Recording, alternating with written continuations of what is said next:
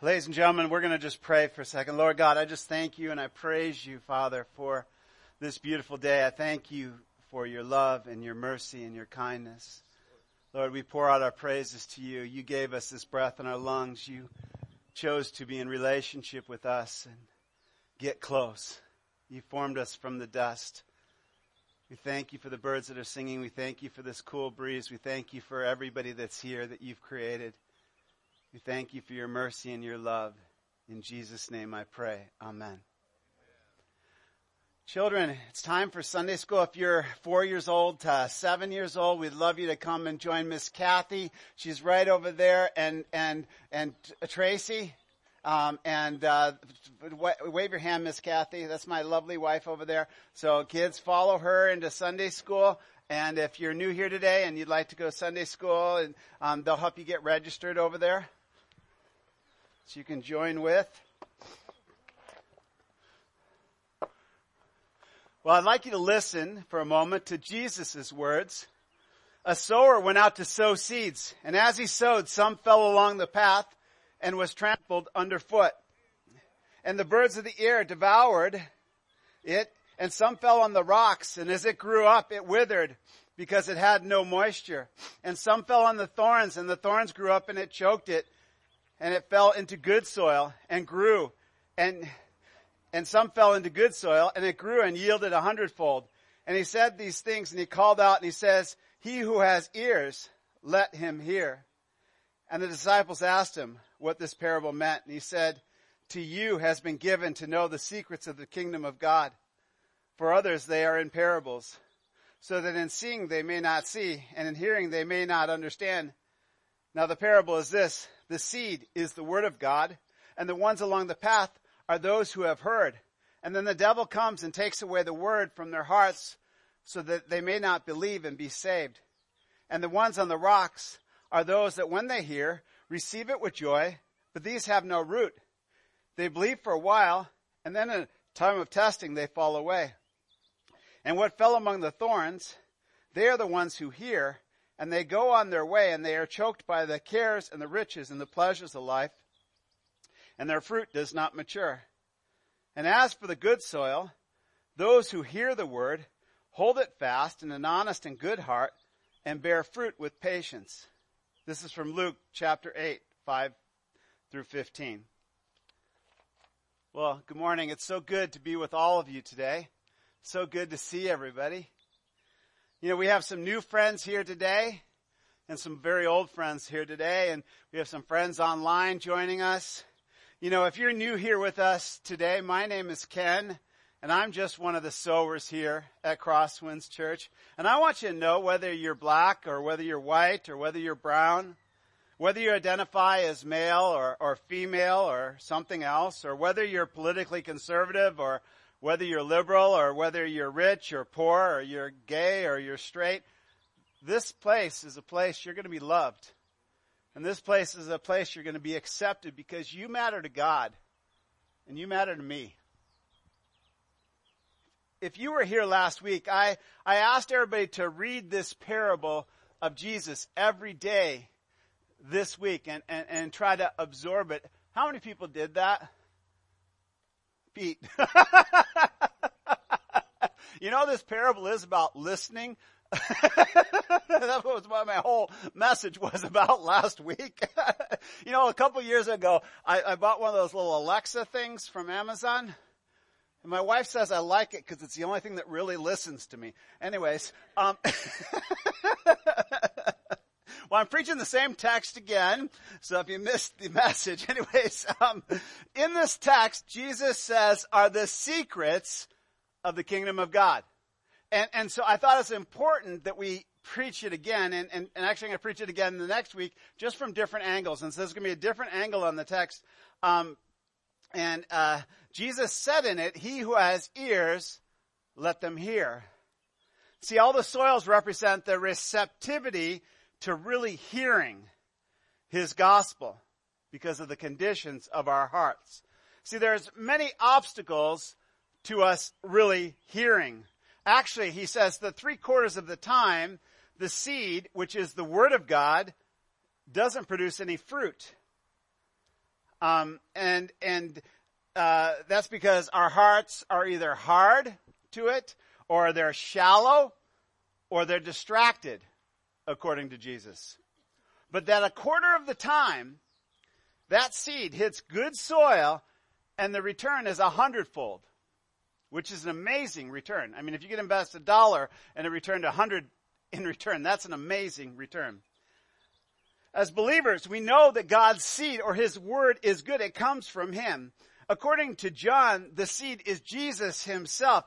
John said this, in the beginning was the Word, and the Word was with God, and the Word was God, and Jesus is the Word. And so, we know it's good. And you know what? I have found that I've met very few people that have a problem with Jesus. People like Jesus. Jesus also, or John also says, in the Word there is life. And so in the seed there's life. And in general, people like Jesus, but, this day, actually, when he preached this, there was a huge crowd to see Jesus. But the reality is, people sometimes struggle believing that there's life in him, and they struggle believing his message, and they struggle finding that life.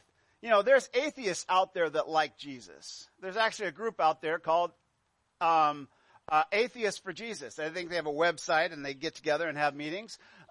They don't believe that he's God, but they like his mercy, and they like his compassion. They like what he taught. They would say it's the followers that they often don't like of Jesus.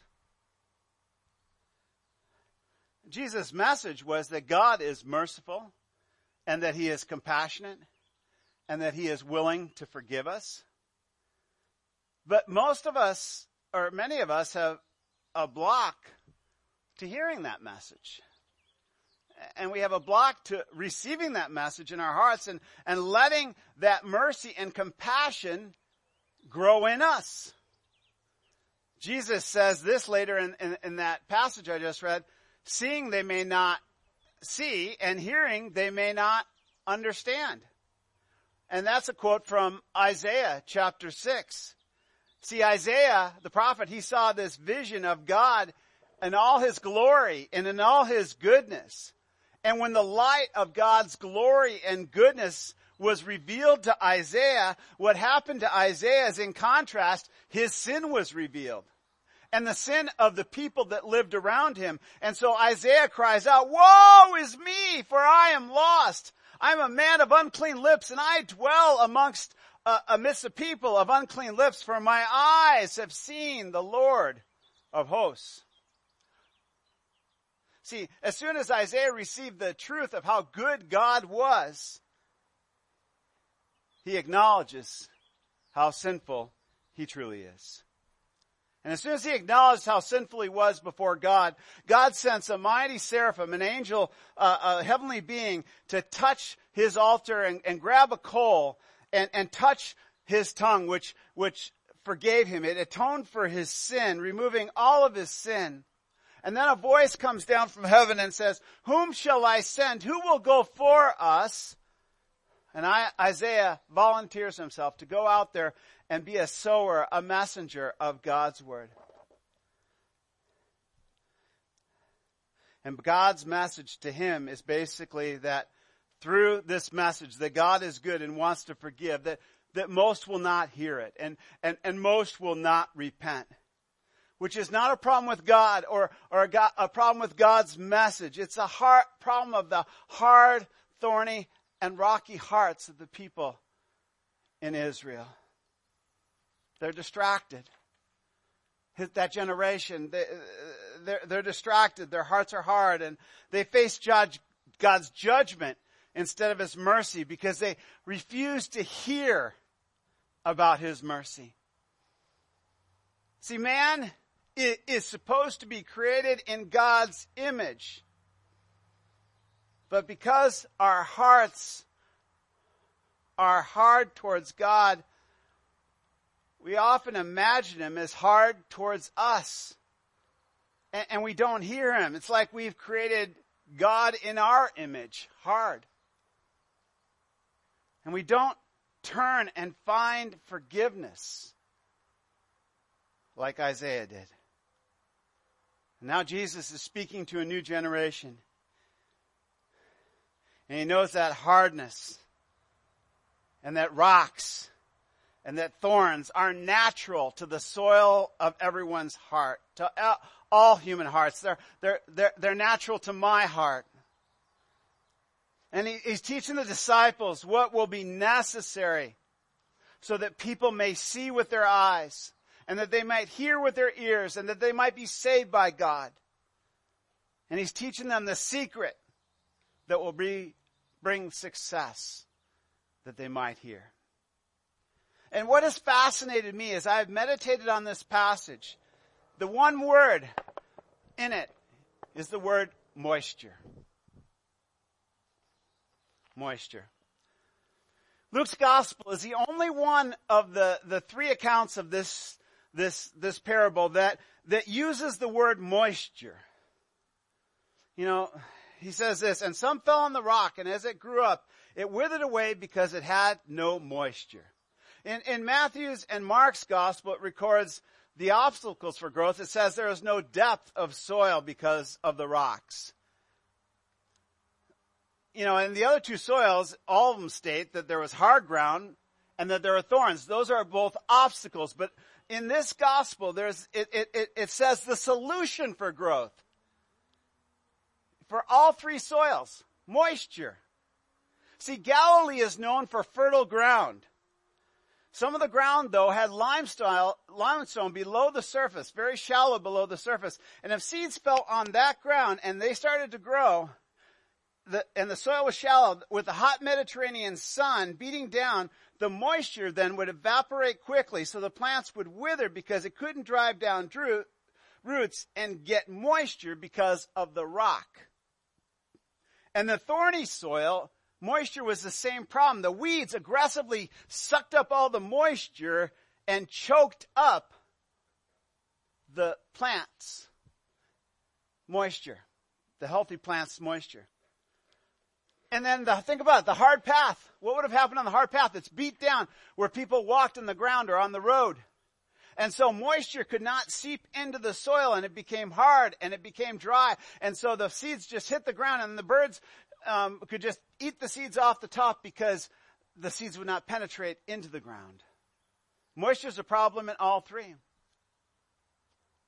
But see, if enough water came and even fell on the hard path, that would create mud, and those seeds would have a chance to stick and drive down some roots, so the birds may not be able to take it. See, there's life in the seed, in the Word of God. If there's water, there's not an obstacle for growth. If you look out in our parking lot, you're going to see some grass coming through it, through the hard path. Because there's water underneath. Right? You might see it in here. We tried to pick it all off, but you can see it coming through the cracks in our parking lot. Water brings life. Without water, nothing's going to grow with that seed. Seeds need water. That's something I'd never seen in this passage before. Jesus said this in John 37, if anyone thirsts, let him come to me and drink. Whoever believes in me, as Scripture said, out of his heart will flow rivers of living waters. Now he said this about the Spirit, whom those who believe in him were to receive. For as of yet, the Spirit had not been given because Jesus was not glorified. The Scripture says that Jesus is the Word who became flesh, or the seed. But water here is referred to as the Spirit of God, which God has sent to help guide us in the Word, to help us understand the Word, to help the Word be fruitful in our lives. Now, when we come to faith in Jesus, He promises us to give us the Word, or the Spirit in abundance, rivers of it. Water, rivers of water has the potential to change soil, doesn't it? Just look at the Grand Canyon. That's evidence, right? Water can wash away weeds, can't it? It can break through a hard path. It can take out a road. It can break up rock. Water makes things grow. Just look along the creek here and you'll see evidence that the water's just made everything grow like crazy over there. Not so much over here.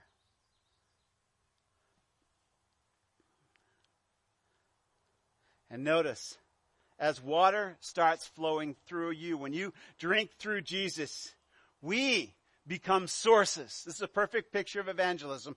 We become sources as well. We become springs, rivers of living water to break up hard ground to other people.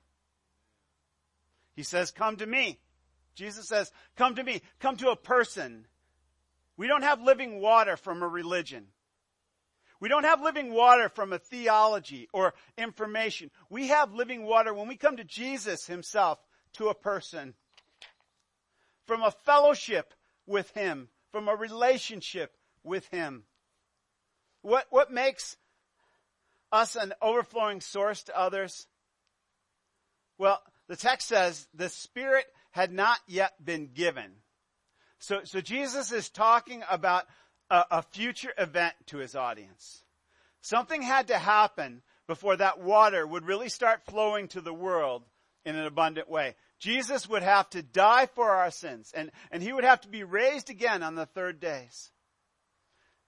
Joel 2:28 says this, and it shall come to pass that I will pour out my Spirit on all flesh, and your sons and daughters shall prophesy, and your old men shall dream dreams, and your young men shall see visions. Even on male and female servants in those days, I will pour out my Spirit. So when Christ died, his Spirit, God's Holy Spirit, was poured out on his people. That's what happened on the day of Pentecost.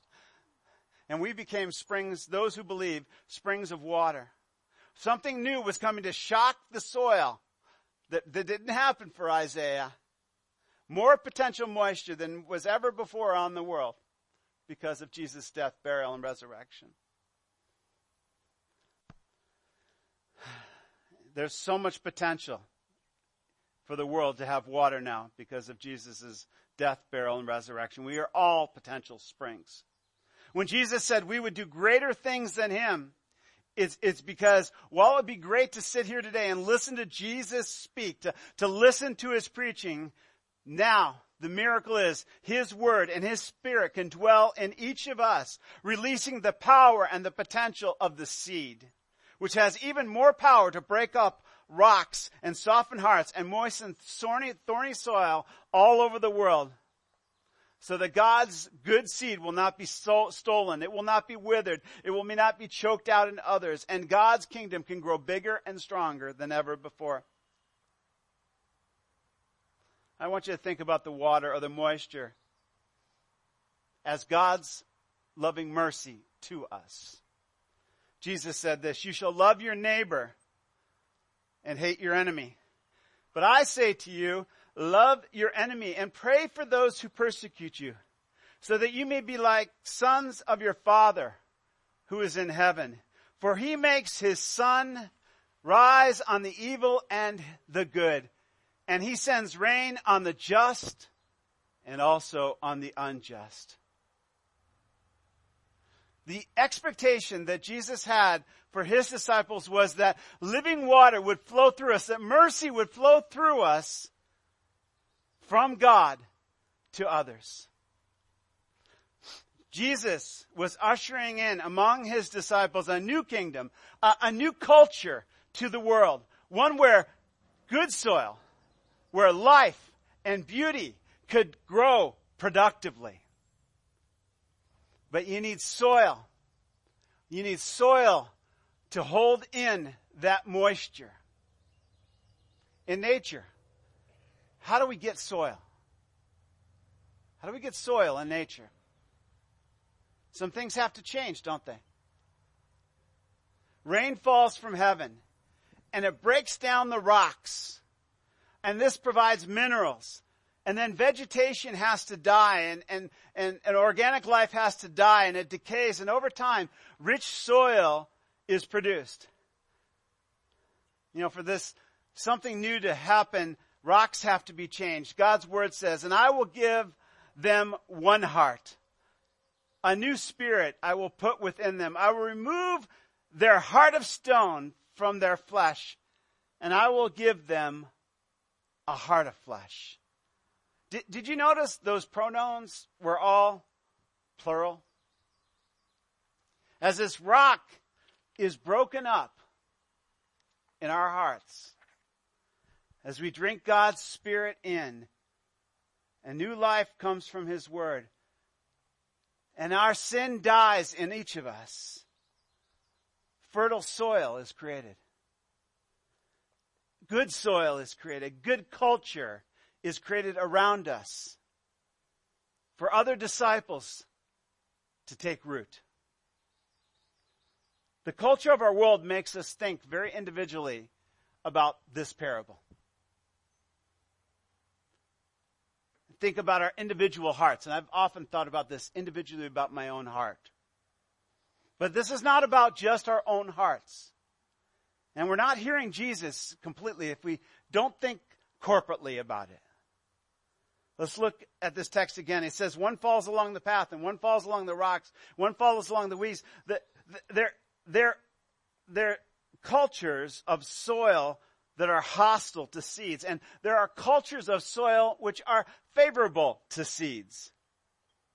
Plants tend to flourish in fields where other plants have died and where they have contributed to making the soil rich. In places where other plants have broken up and sent their roots down and broken up the rocks and allowed more moisture to get through. And so things are growing more fully in those places. In places where strong plants have grown tall and created shade to choke out some of the weeds. Where the roots actually hold the soil down and prevent land erosion, holding the soil there and holding the moisture there. The community or the fellowship of the church needs to be that kind of culture. You know, people are often very focused today on the personality of the preacher or the programs of a church, which is thinking individualistically, and I think wrongly, about the church. Because what keeps people from hearing the message is not the preacher. It's the soil.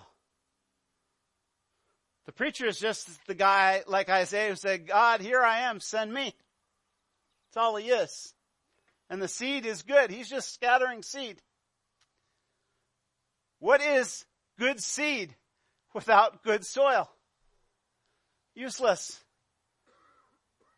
Without fellowship of a good church, disciples are not going to grow. There's nothing to retain the moisture in the new seed that's critical for its growth so that it may grow and produce fruit. In my 15 years or so as a pastor, my 25 years or so as a sower of the gospel, I have found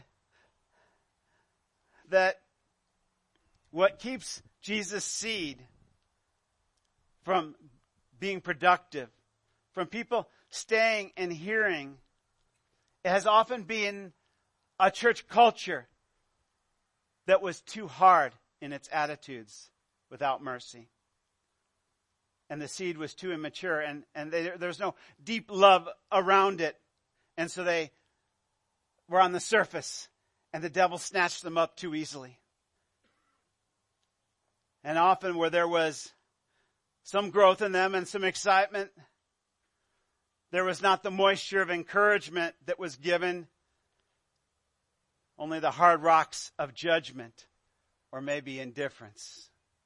And sometimes there were too many thorns, distractions, gossip, politics, social issues, or church programs that choked out the seed from the moisture of grace through God's word.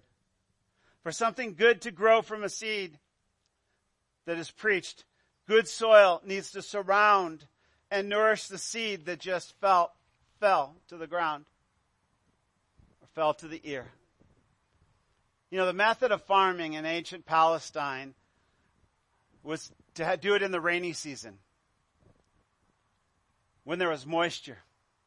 And the farmer would scatter seeds first on the ground, on the moisture. And then they came by and plowed the seeds, or cultivated the seeds into the ground. You know, the word culture actually comes from the word cultivating or preparing the ground. If you look up the word culture in Webster's dictionary, it's the active process of cultivating living material. When the culture is right, life grows naturally. When the elements are there. We're not meant to grow alone, friends, but in fellowship with one another. In fellowship with God's people. When we do that, we increase hearing. We increase the receptivity of our soil. When love is there, when grace is there, it produces space to grow. Because more moisture is added to the soil as we each drink Jesus in, and his Spirit flows out of us to one another. More minerals are added as stony hearts are turned into flesh hearts. And as we die to our old lives, and our selfishness is put to death, more organic material is added to the soil. As we go through manure together, let's be honest, as we go through manure together, it strengthens us, and it creates fertile ground for growth and for fruitfulness. Beloved, today is a special day at Crosswinds. We're making soil today. We're here to do two things. One, to recognize a special couple who helped me plant this church 15 years ago. There may be some moisture during this part. I was very fortunate that I fell next to them into some deep soil in a Sunday school class over 25 years ago. The water flowing off them through the Spirit of God and others created a culture there of friendship, love, and mercy. They created a space for all of us to grow. There's a YouTube video with some pictures. We were all very young then. Pete and I are like the presidents. Our hair has grown gray in this time. There we learned to die to self. We learned to serve God, each other, and the community around us. We were young men. We learned to help and set up and break down. Pete was here yesterday, setting up and breaking down. The soil became moist and deep. And through that, many other seeds were nourished, and that church just flourished and exploded. So much so that Pete and Lori and Kathy and I and John and Karen and Steve and Courtney and Michelle and Al and Jamie and DR and Lena were like potting soil that were sent out to amend some new ground and plant Crosswinds Church. For new seeds to grow in new hearts. But we first had to die. The Apostle Paul says this, I've been crucified with Christ. It's no longer I who live, but Christ who lives in me. And the life I now live in the flesh, I live by faith in the Son of God who loved me and gave himself for me. I watched Pete and Lori leave a church they loved for the sake of others that did not know Jesus. They both worked long hours serving in careers that served others. Pete, a policeman, and Lori, the head of the school nurses in Plainfield. Their love and service made space for others. They died to themselves over and over again, being humble, very humble, allowing two other seeds that fell next to them to lead them, giving us grace to grow. They knew firsthand how hard and how rocky and how thorny their pastor's sins could really be. because they were our friends. They gave up the fancy church programs for themselves and for their children that could have just served them in a larger church. They gave up their lives to serve other people. Every Sunday, Lori was teaching children, greeting people at the door. So was Pete. Managing the church finances every Sunday, counting the money and tracking it for us. They hosted and opened up their home to lead life groups in their home. They stepped up to serve in any way possible, any way they were ever asked for the last 15 years. That kind of commitment was hard for them. They gave up their life to do that. They often faced thorny attitudes in others, so they had to do more than their own share. The ground of Plainfield was hard. It was rocky. But through their sacrifice, a soil was created where others could grow and did grow in this place. Today, we baptized 3 new people. You are being planted into rich soil, made deep and nutritious by their and others' sacrificial love and commitment. Pete and Lori died to self to create a culture of grace, to give space for a new life to grow. Well, I watched the sacrifices Pete and Lori made to give up their lives for others. The secret of the kingdom is this, that in that commitment, they found new life themselves. I have watched God bless them and their children as they dug deeply into Christ, and their family flourished and grew. God grew them. He made them oaks of righteousness in this community, planted by streams of water because of their commitment to the Word and obeying the Spirit's leading and the fellowship, always being in the fellowship of God's people. A place of grace where many new seeds flourished in their shade as oaks of righteousness. But I want you to know, those being baptized today, you new seeds, they weren't always oaks. All of us acorns together were pretty nutty at first. An oak, friends, is just a nut who falls into good soil and stays committed. For good to grow in our lives and in our church, we need a good soil or a good culture.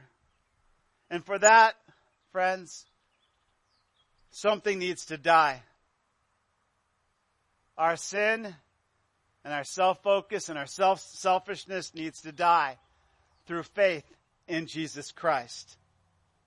Jesus did not make the soil of our hearts better by preaching at us. He didn't. He made the soil of our hearts better by dying for us. He is the only truly good soil. There were no hard places, no rocks, or no thorns in his heart. He was full of grace and mercy. He overflowed with it. God, in his love, set him to amend the soil of all of our hearts by dwelling among us and by loving us. On the cross, he gave his life for us. He gave us his love. In essence, he gave us his goodness or his sinlessness as the Son of God. He traded it for our sin. He put our sin to death in his body.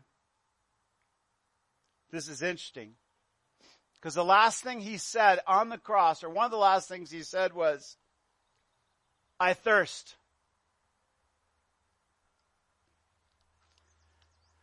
Since he is also the one who said this, Blessed are all those who hunger and thirst for righteousness, so they shall be filled. In love, he must have emptied himself completely of all of his righteousness on the cross when he said, Father, forgive them, for they know not what they do. He gave everything to us on the cross. And then he said, Father, into your hands I commend my spirit, or commit my spirit. Total surrender is what Jesus gave of his good soil to amend the thorny, rocky, and hard soil of our hearts. Perfect love.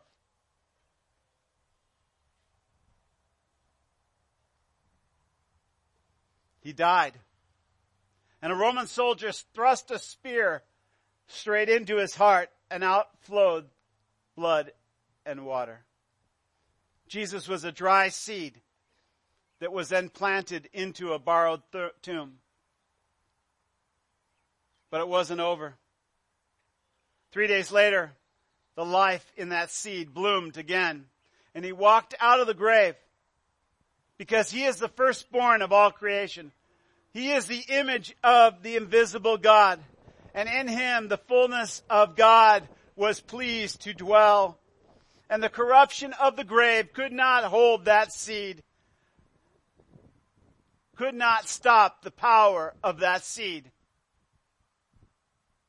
And today, those who put their faith in that seed of God that lived, died, and rose again, will be forgiven of their sins. And they will be given everlasting life. Today, 3 people, Kaylee, Seth, and Lauren, came to be baptized by faith in him. They will join with him today in death, burial, and resurrection by faith.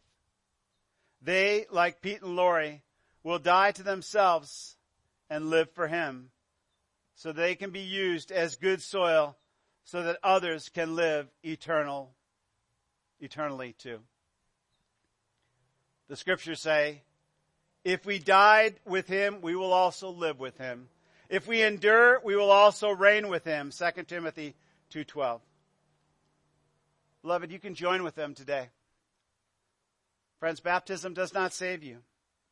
It's your faith in the seed of God that saves you. Baptism is just committing or joining in with the fellowship of his people, identifying yourself with Jesus in his death, burial, and resurrection. He calls us to follow him in baptism, surrendering ourselves, humbling ourselves, dying ourselves by getting immersed or buried in water.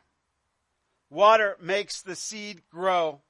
It is our first step of obedience, our first dying to self as a disciple. It helps us, and it also helps others grow. It creates a culture of sacrificial love and grace that gives space for more growth so that his kingdom may grow. May we baptize many so that his kingdom may grow, which is the secret of his kingdom. Let us pray. Father, thank you. Thank you for your goodness and your mercy and your love to us. Thank you for sending us Jesus. Father, if there's anybody here that has not yet put their faith and their trust in him, Father, right now, may they by faith turn from their sin and turn to him. May they believe in the good seed who came down from heaven, full of mercy and grace, to die for them and to be raised on the third day. May they believe in his promise of everlasting life and his forgiveness by faith and be saved. Thank you for the work that you're doing here in this place right now, and the work you may be doing online, and the work that you'll be doing in the soil created by that in the future. Send your Holy Spirit through power and might. Water those seeds going out right now. Pour out more into your world. Do it again and again and again, that this world may be changed by your love. In Christ's name, I pray. This is a time of response.